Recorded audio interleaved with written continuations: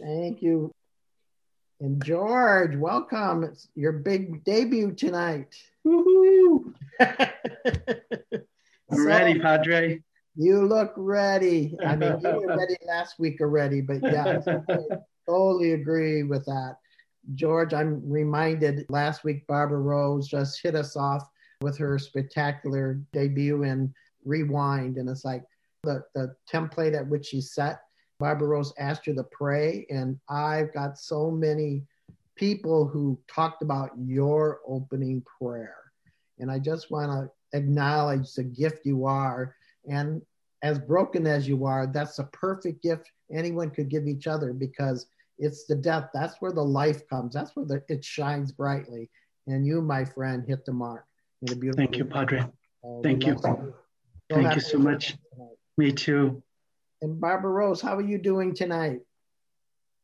I think I'm all in the heights. It's hard to be grounded right now. Amen.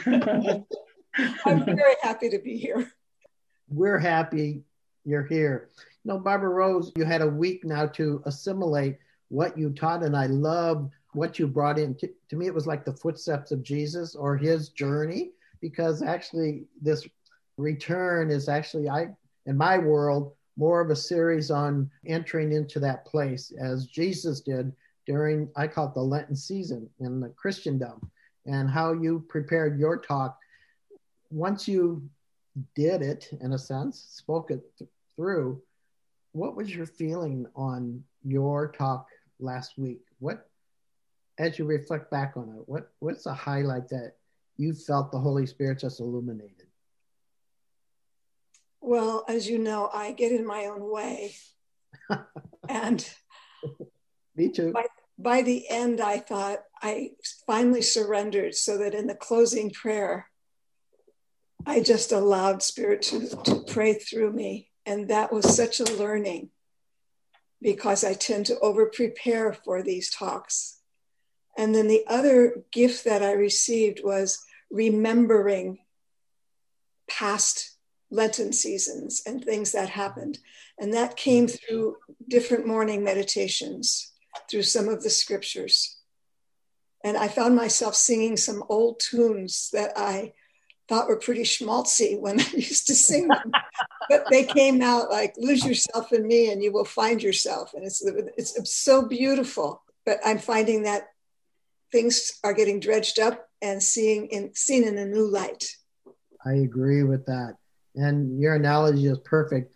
Likewise, myself, being a person of Lent, going within, that these days for me are very rich. And I reflect on past talks as yours, but it also reminded me of my own journey and where it is today, and the gratefulness that I have that, like each of us, those who are tuned in tonight and last week, thank you for tuning in. Thank you for making a commitment to hearing the gospel in a different way, apply to our lives. And hopefully it unrolls or unfolds tonight, even in George's talk, that we really hear the heart of the Father, the heart of the Mother, the Holy Spirit, as she welcomes us into a deeper walk, a different place for each other. But as I was preparing with Renee praying this evening, just felt holy presence just fill my atmosphere, my home.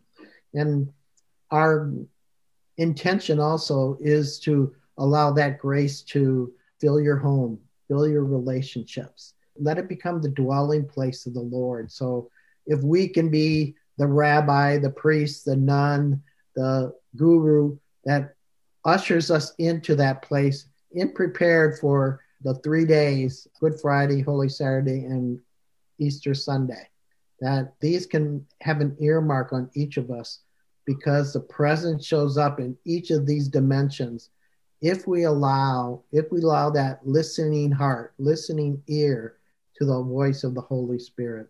So as we prepare, and Renee prepared, let me open up this session with an opening prayer for all of us, and specifically opening up this prayer for wherever you're at, whether you're at work, in your car, in your home, at work, doesn't matter. The Holy Spirit just wants and desires to fill that space right along with us. So with that invocation, come Holy Spirit. As you become a dwelling place in this atmosphere called my home, my inner temple, may your presence birth in each of us a grace, an anointing, an openness of being remembered as a son and a daughter. O birther of life, sweep over our souls tonight in this holy moment, in this place of refuge, as your abiding love fills like a container of water and begins to pour her presence in your body, in our spirit, as we become one of like-minded beings. Father, release your ministering angels continually through this talk and this experience tonight. And as we rest in your presence, let the miracles happen. Let the shift begin. Let the door open to our hearts and be in remembrance of our past, our present, but also our future. So Holy Spirit, as you dwell and as you speak through George and Barbara Rose and myself, may this holy moment manifest in your healing presence. Amen. Amen. Well, I love my brother George. Would you usher us into a second in a series of 3 tonight, George? Thank you, Padre. I would like to say, first and foremost, thank you for being my spiritual shepherd. You and the bishops continue to guide me deeper and deeper, and I continue to know God more and more. And I'm so grateful, really so grateful. So when I first got the email, right, and I had seen it coming, right? I had seen it coming for a while. And the email comes in and I read it and I look. And in true confession, I had 2 reactions. One was, I really don't know anything about Lent. And the second thing was, does Padre know that my mom is dying? And if anybody here on the call, I mostly are my family, but if anybody doesn't know, beginning in early last year, my mom began her transition and she passed away on February 10th. So today is March 10th. So my talk was scheduled 1 month to the day. So if anybody's in question of Padre tapping into that flow and seeing that. And then when I said to my partner, I says, I really don't know anything about Lent. And he says, well, you read the Bible, didn't you? He says, it's Jesus 40 days in the desert where he was tempted by the devil. And I was like, oh, that. And because I was so in my stuff, I put everything aside. And then after my mom passed, I started to work on things and I started to look. I realized that this period I have been in the desert, and that's exactly what my talk is. So the title of my talk is Pause. And how do you get to a pause? A pause is a result of a crisis. I've been in my second Saturn return. Saturn, the Lord of Karma, wake-up call, time to grow up. A crisis that puts you face to face with your fears and awareness of our mortality. And so this is the Chinese symbol for crisis, and it's 2 characters, danger and opportunity. You know, an event that will lead to a dangerous situation, that's the obvious in the crisis. But the second piece, the opportunity, is one that we don't often tune into.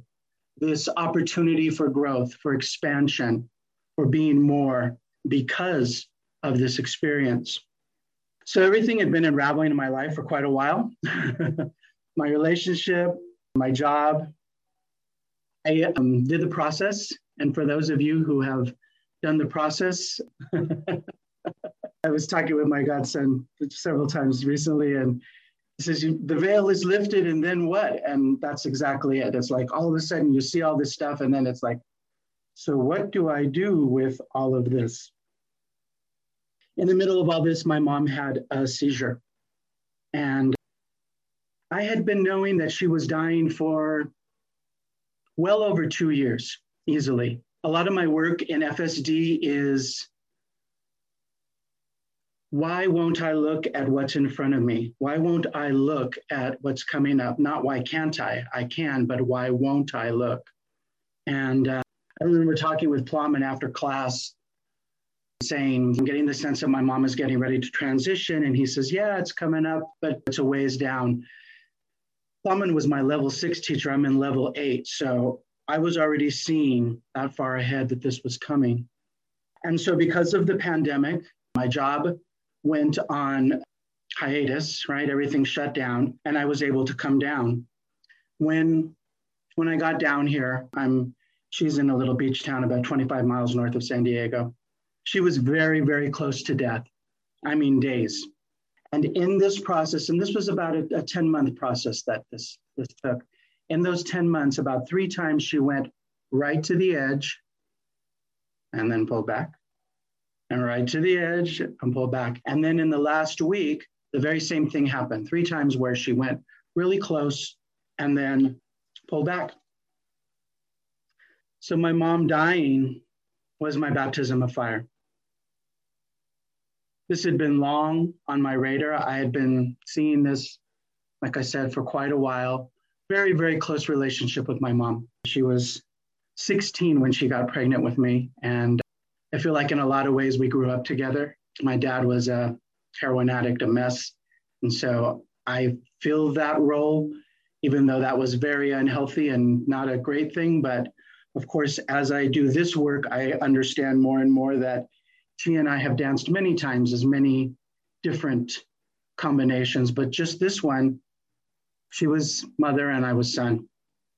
And I say this not from not from that place, but this experience over the past 10 months has been the hardest thing that I've ever done in my life, without question. So I've been in the desert for the last 10 months. This experience has challenged me on every level. I have a brother 2 years younger that my mother and I had not seen for 23 years. And a year ago, he knocked on her door and showed up, and we broke the ice for a couple of months, and all of a sudden we're in this process of my mom dying, reconnecting and reacquainting and walking through this. My mom was completely resistant to her death. So when I came down in that first week, everybody cried and there was a little woo, woo, woo. And then for the rest of the time, she did not want to talk about death at all. If we brought it up, she would get up and walk out of the room. That we initiated hospice right away, and the chaplain, wonderful woman, says, I can't get her to talk about death at all.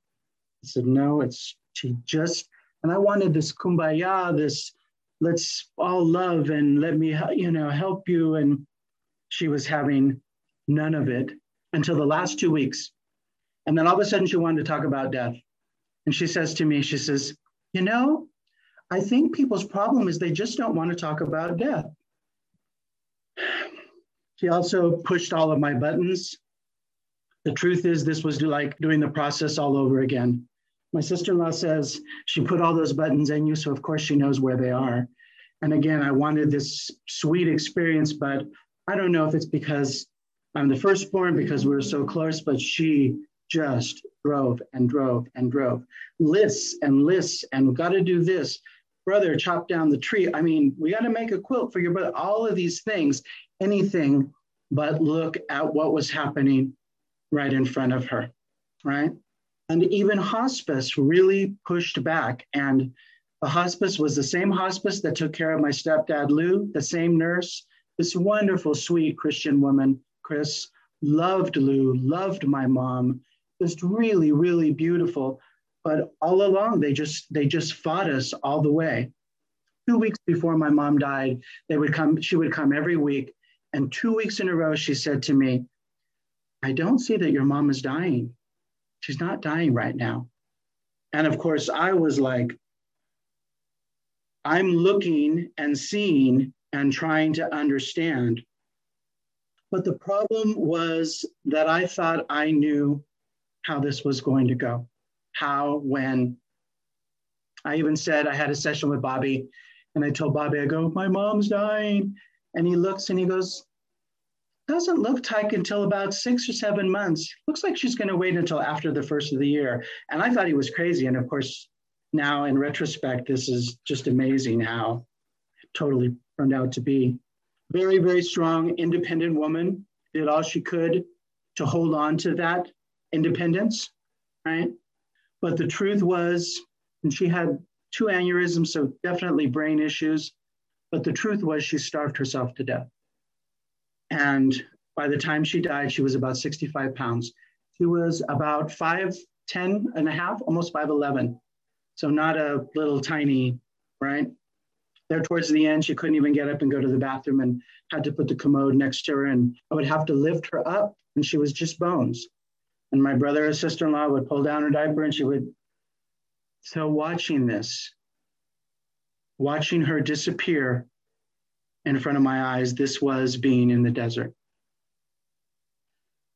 And so all throughout this, I kept getting to these places where I just realized I don't know anything. And it's really important because you can't get to the pause if you think you know. I thought I knew when she was going to die. I thought I had power over how this was going to happen. There was her will, my will, God's will.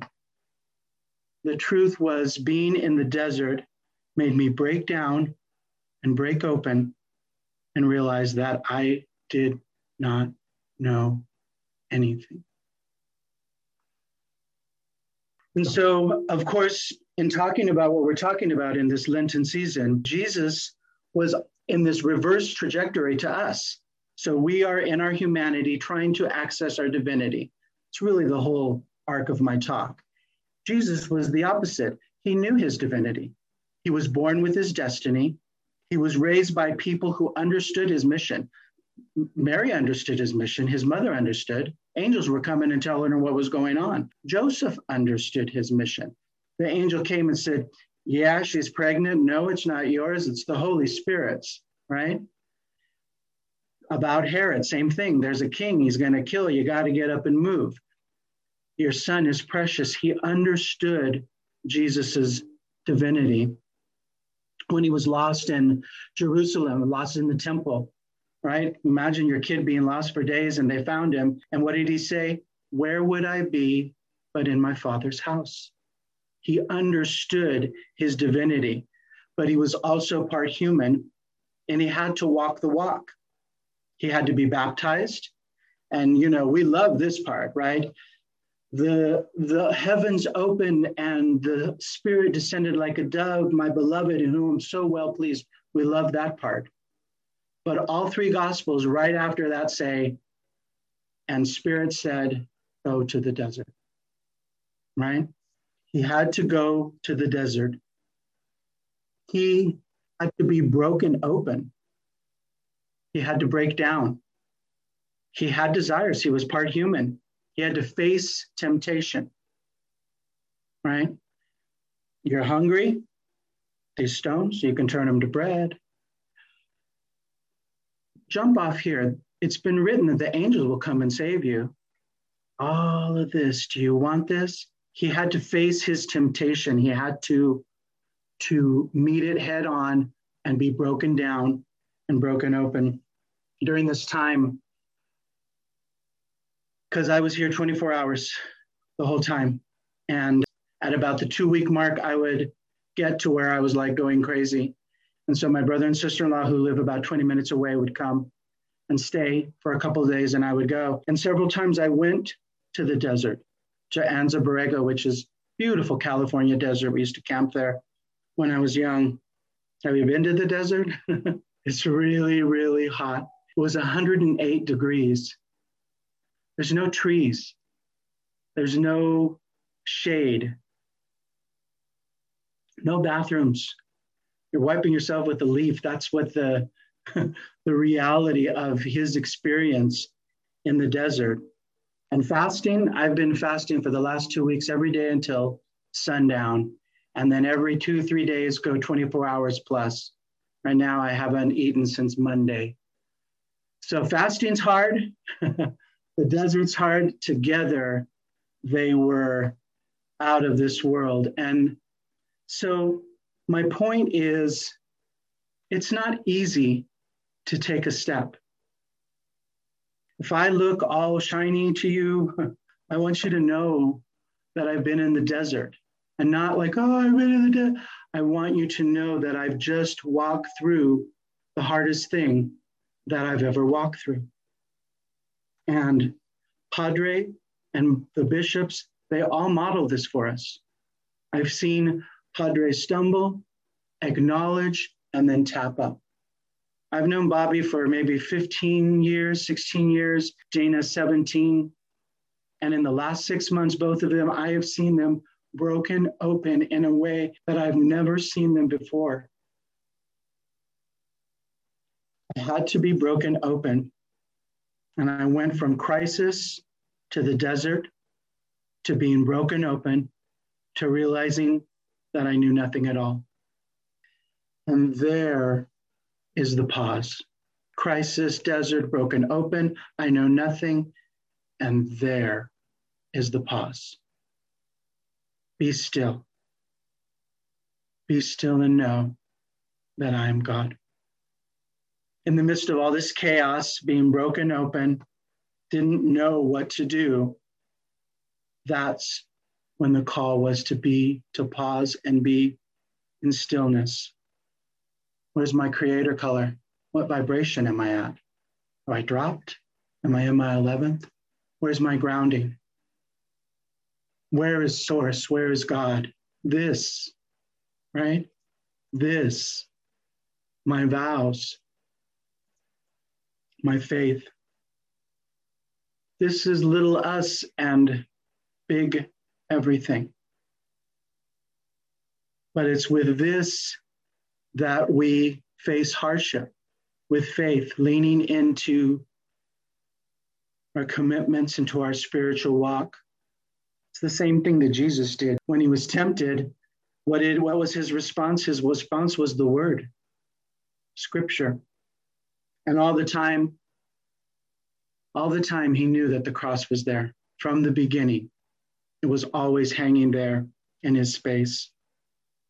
Faith, forwarding all issues to heaven.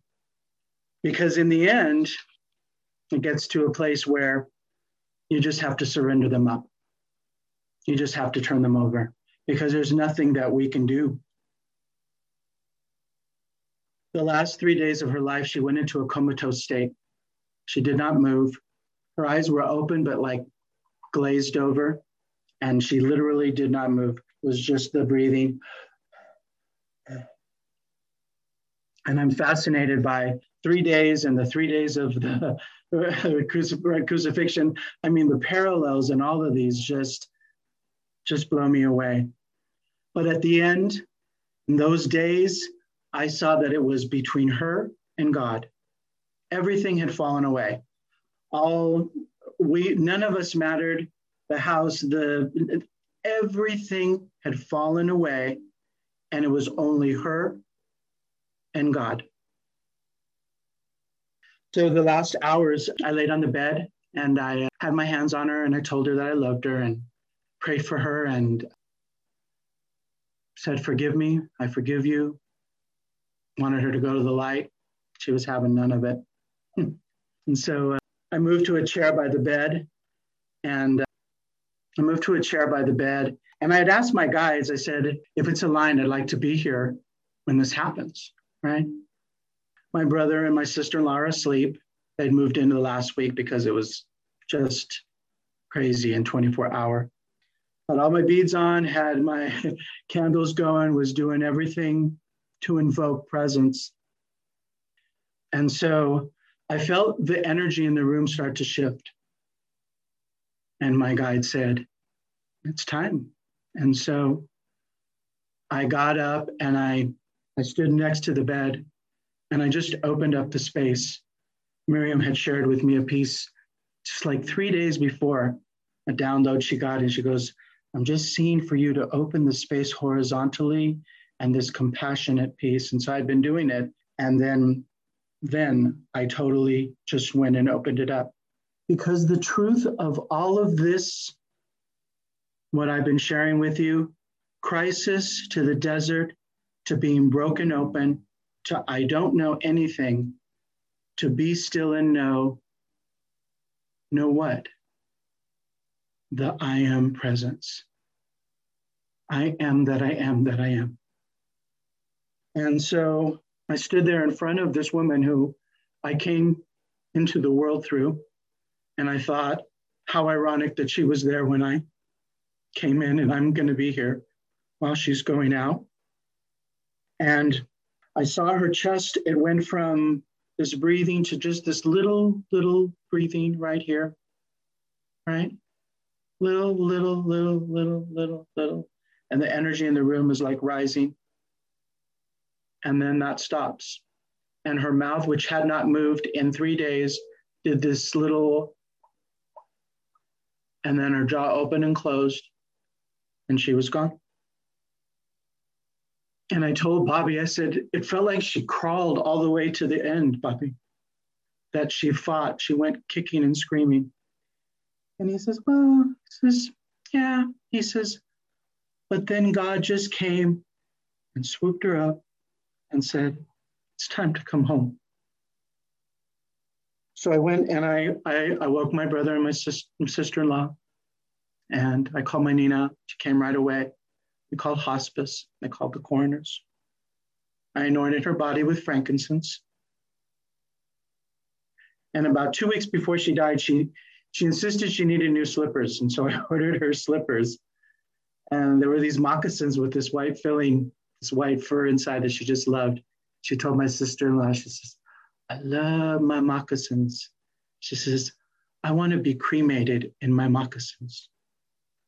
So my brother and I, we put these moccasins on her feet. But the truth is she was no longer there. This was just the body. I have been never more sure of Dana's meat popsicle than from what I just walked through. It's a car. It's a car we get in and we drive for a while. And we are so sure that we're this. We're so attached to this body, this mind, our ideas of what we think of how it should be and who did what and he said this and he hurt me, but we're not this body. And coroner came, wrapped her in a shroud very lovingly. She was so light. He says, can I just put her on? I said, sure. I stood right there and watched the whole thing and wheeled her out. But again, the presence that was her left while I was standing next to that bed. And so what I really want to leave you with is that whatever crisis you're going through, and I have gotten so many calls in the last little while just of people truly there. You're being prepared to go into the desert. And there you will be broken open. You will break down because it's not easy to take a step. And being broken open and breaking down will take you to that place where you realize, I don't know anything.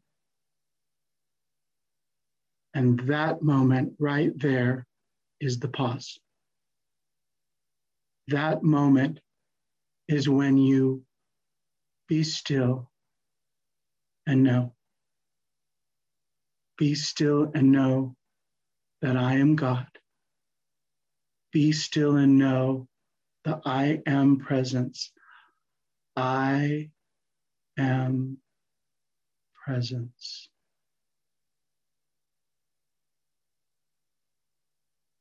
That's the pause.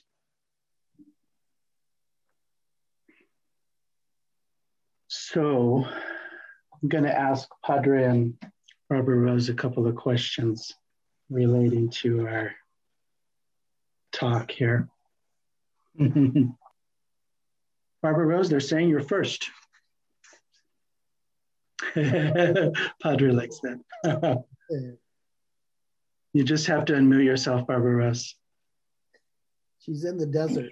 She is. I think we're all in the desert, honestly. So Barbara Rose, can you remember a time in your life that felt like you were in the desert, and how did that affect your walk with God? First, George, I would like to thank you for opening my heart and expanding me way beyond where I was before you spoke. Thank you. Yes, I didn't know at the time, but I realized last night that I had 40 years in a desert. When I left the convent, I had one little box. It was about the size of a 5x7 card box. And in it, I had little treasures. A couple of days ago, I found this little treasure. I don't know if it shows at all. Yeah.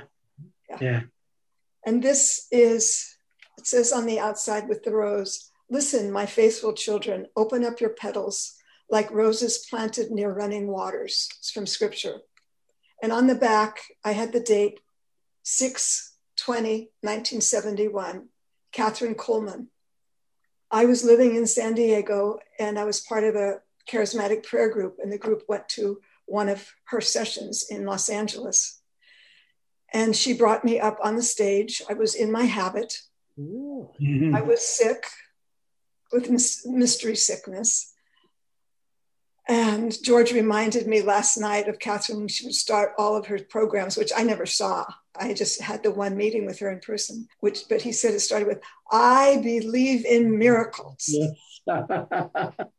And so there I was on the stage in my habit, in my Saturn return, late 20s.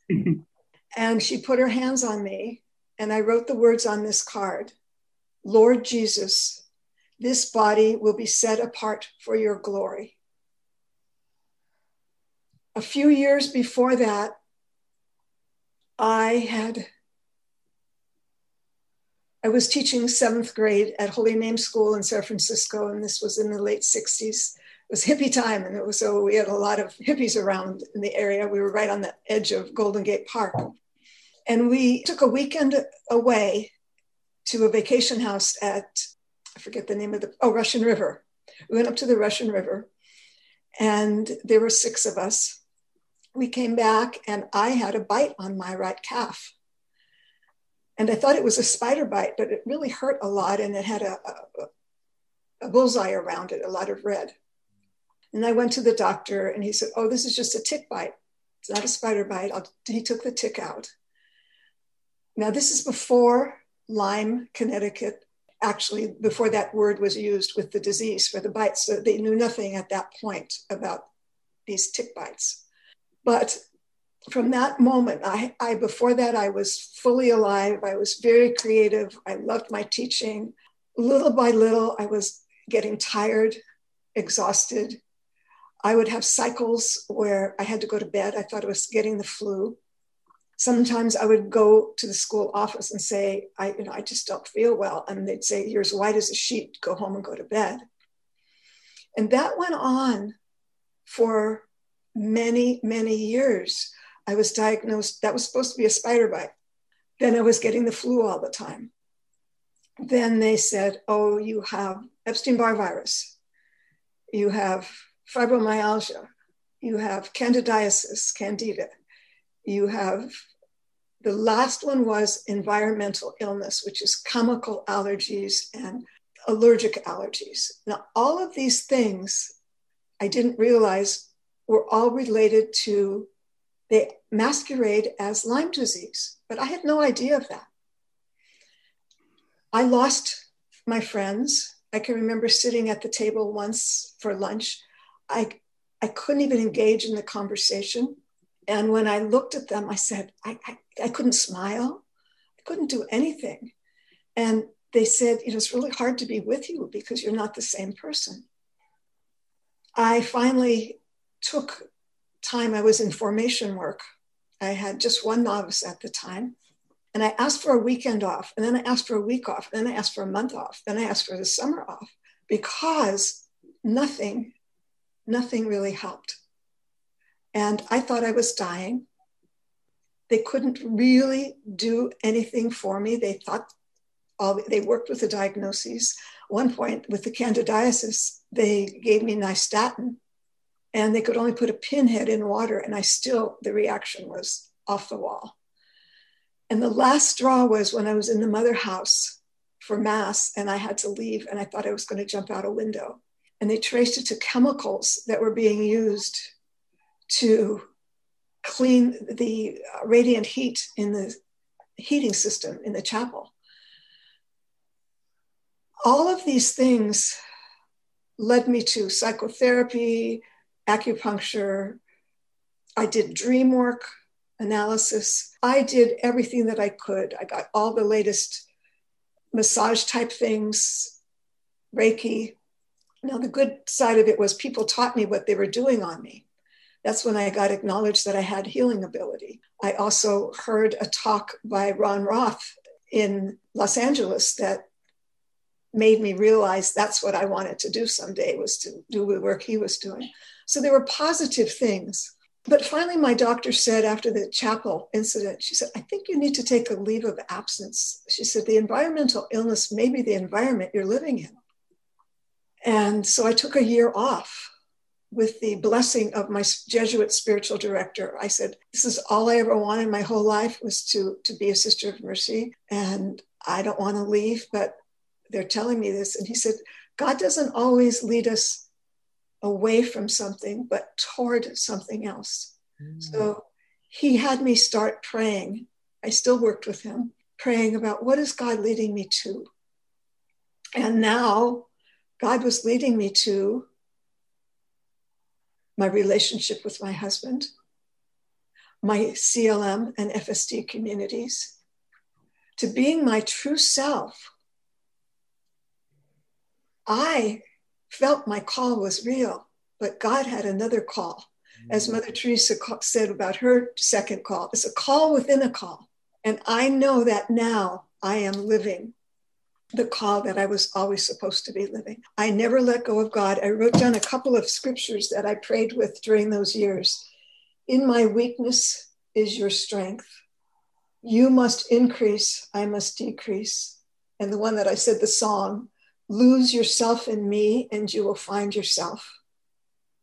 Unless the grain of wheat falls into the ground and dies, it remains a single grain.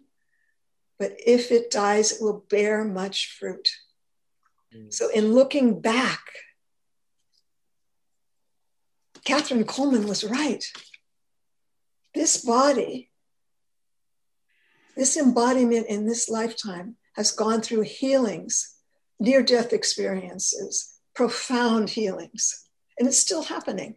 And this is what I'm here to witness. 40 years in the desert, which I didn't realize was a desert until last night. So this was my 40 years like the Israelites. So thank you for witnessing. And I am so grateful to be in this community. So powerful. When we were talking last night, you said that it wasn't until Brazil that you got healed from this, right? Right. Yes. When I went to Brazil, I found out that I had Lyme disease after I married my husband. We had a smell in our bathroom and I was getting sick and nobody else could smell anything. And then we had a man fix the washing machine and he said, do you know that you have black mold underneath your washing machine? And we had to have that wall taken out, the floor taken out, the whole bathroom redone. I went to my chiropractor who had been working with me thinking I had environmental illness. And she said, your reaction is like that of someone with Lyme.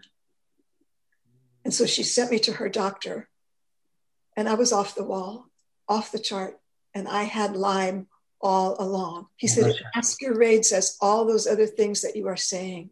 Right. And Dana sent me to Brazil. He took me out of level 4 in 2011. I said, you have to go to Brazil and get healed. And I stepped out of the taxi from the airport right outside the Posada, and I felt like a magnet pull something out through my feet into the earth. And I was free. The Lyme disease and all the symptoms. I stayed for 6 weeks. Everything had gone. So beautiful. That was a miracle. So beautiful. And what impressed me most about this is the time that it took from the beginning. We're talking the 60s, right? Until 2011. You know, we're such a instant gratification society, and we want things, even with God. Where's it, God? Is it going to happen? Sometimes you're in the desert for 40 years, and that was the path because your vocation was clear, and it was true in the beginning, but the path through the desert led you to where you are right now. So beautiful. I'm so really touched by that. Really, really touched. Thank you for sharing that. Welcome. Padre, do we have time for one more quick question? Sure. Okay. So this is for you. Can you remember a time in your life when a crisis brought you to your pause moment? Pretty much so, yes. And I want to acknowledge Barbara Rose's desert experience and love the correlation of the 40 years. And again, going out of the country in order to find your healing, not knowing that's where you're going to discover it. So there are many ways of how God can maneuver us to that place. And as you well said, George, is I don't know anything. You just got to follow what's in front of you, step by step. For me to experience what I didn't know, and it was with Ron's death, it was a 3-year process that I made a commitment to with Celebrating Life. I told Teresa and Roger, our board, that I'm going to step away and I'm going to care for him. My impression was, well, we'll go about 3-4 months and then Ron will be well and we can continue on in ministry, which did not happen. You know, Ron recovered and we got to travel, we got to do things, but it was a slow process of his death, which to me was like 3 years. And as I can relate so well to yours, George, you get wore down, you get broken, you go, when's this going to end? And I'm talking about my beloved Ron, which I love dearly, and so did thousands of other people. And it's like, I didn't have anything left in me. Everything was drained. I remember doing all the rituals, which I love. I'm a devotional person, and I did everything expecting this to happen. And it was just a slow descent. And I thought I knew. I thought I was a favorite of God, so he could answer my prayers so Ron could continue living. But it wasn't the case. And so I remember getting depressed because I'm stuck now. I made a commitment, all those things that I would never leave aside, but I knew I would like change, but I couldn't verbalize that. It was an inner war in my spirit. And I remember the time when I decided that I needed a break. I actually needed one and made a plan for caregivers to come in and take care of Ron. And I went away for a week to a healing conference. And I was such a broken piece of whatever. It was just, I just wanted more of God because what I was experiencing was death to me part. And I didn't know I was the one dying. I was trying to help the person to die. Yeah. And I had miraculous experiences there. And it was one of the first times I got stuck to the floor for 3 hours. Wow. You know, and that was agonizing because I had to face all my fears, my joy, my anger, my resentment. I was so cold. I was so warm. I mean, the gamut happened in me. But yet when I returned back from this conference, I had a fresh and a renewed spirit. And it was only because I recognized I had to be broken. And I'm like you, trying to be the strong person, trying to honor what that my beloved wanted, because you just want to please and be willing to serve God in the process. So that experience was hard. And I know many of you are who's listening to this program, you are going through a similar experience, maybe with a parent, maybe with a child, maybe with a spouse. We're all being touched and maneuvered or positioned to, I hate to say it, to be broken. And It's like, how many times do I have to be broken? I'm sure I could hear your little voice, George. And how interesting. Today, I got a return card. It was your card that I sent condolences, and it came back because it's the wrong address. No, it's not. But this circle just keeps going back and forth, because I did want to acknowledge your mother's death and just who you are, George. Because even though it was hard, you made it in your spirit that you decided we're going to enter into this place of what God says is holy, and which means we got to drop everything that we know. I know nothing. It's a perfect prayer, absolutely perfect prayer. So kudos to you, George, for setting the tone and opening people's hearts for tonight's message, but also the prayers that follow. Thank you, Padre. Thank you for sharing your humanity with us, because that's really that's what we understand, is that we're all going through this. And when you get to that point where you just, that same, like, well, when will this end? Or how many times do I have to be broken until, look at 40 years, right? There is no, it's until God says no more. So what a beautiful testimony. Be still and know I am the Lord.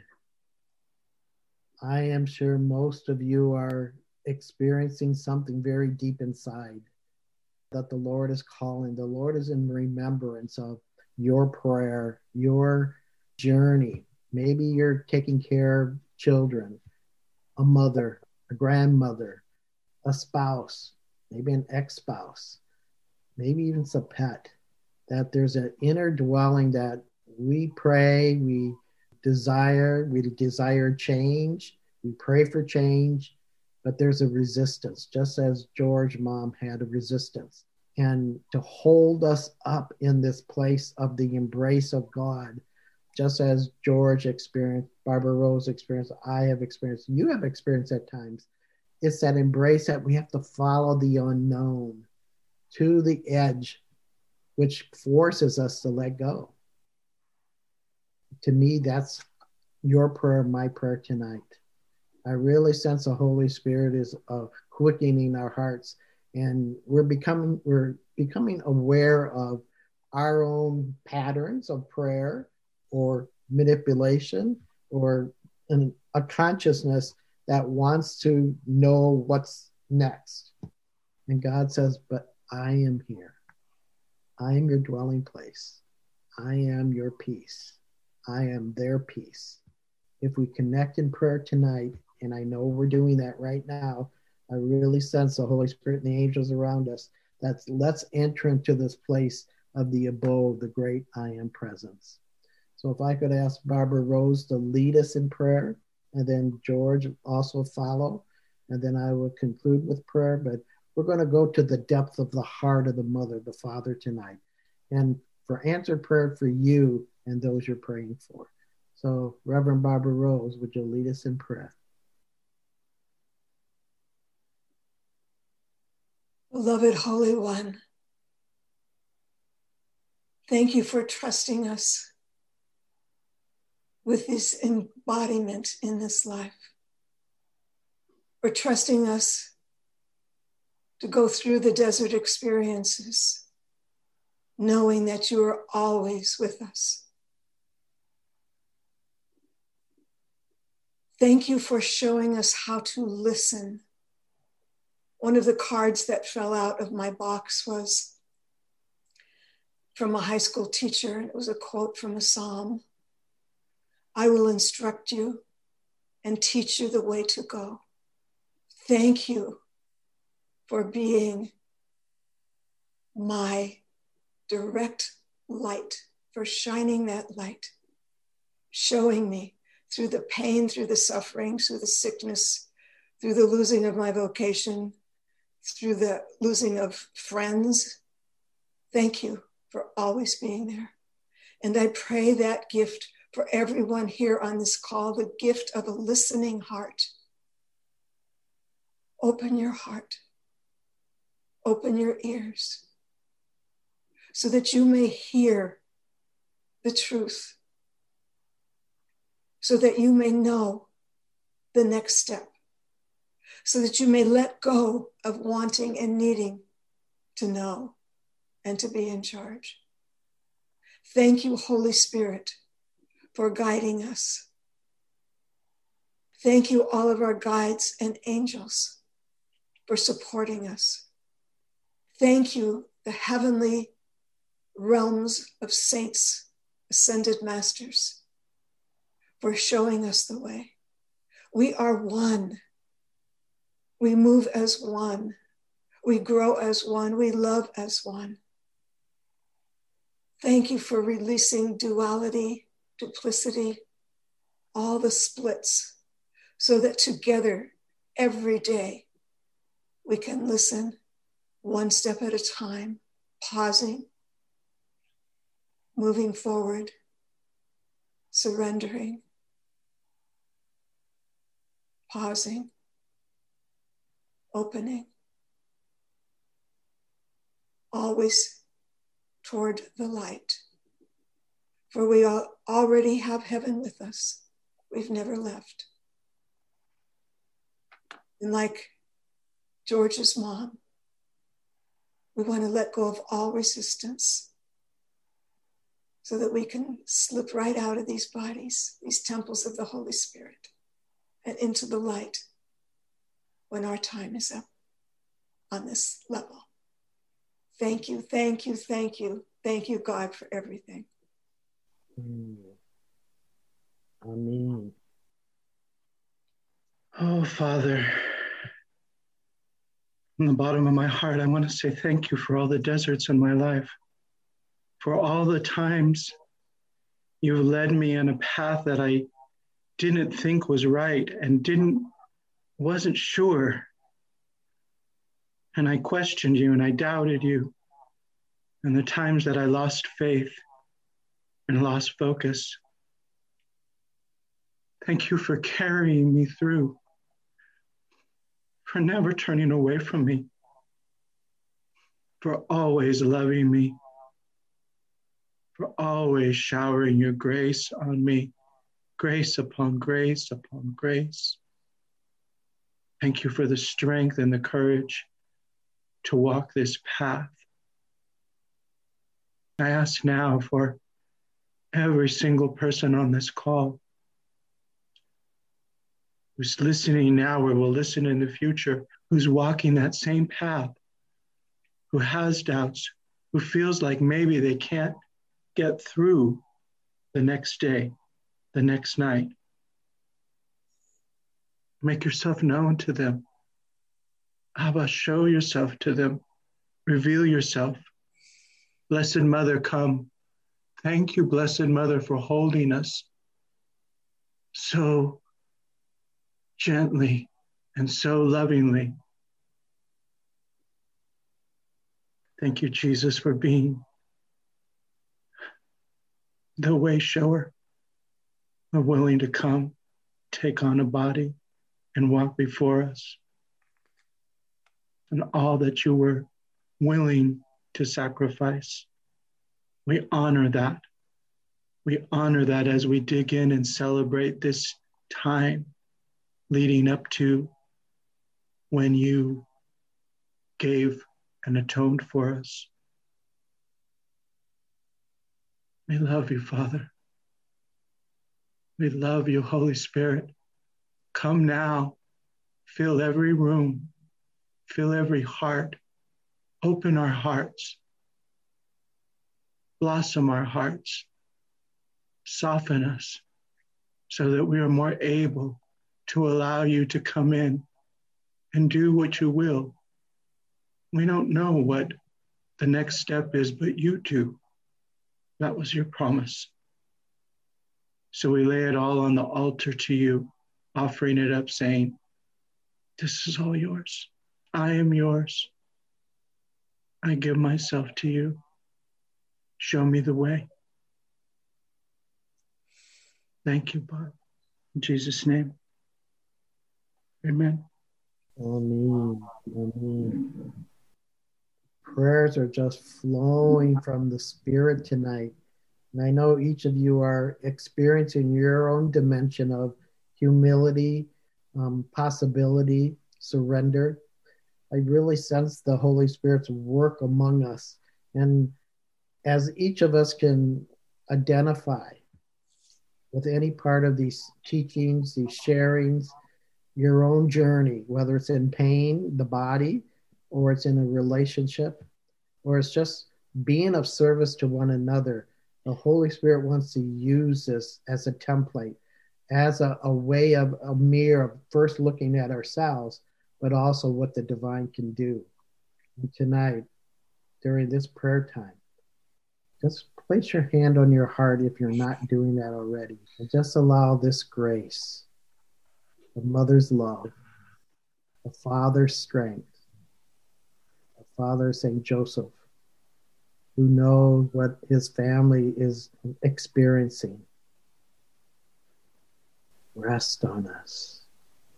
Arrest us. Help us to go through the eye of the needle, to let go of our control. I just really sense the spirit of pain. I break its hold over people's bodies, relationships, finances, in the name of Yeshua. Come, Holy Spirit. The spirit of cancer, I break its grip over bodies and souls now through the name of Jesus.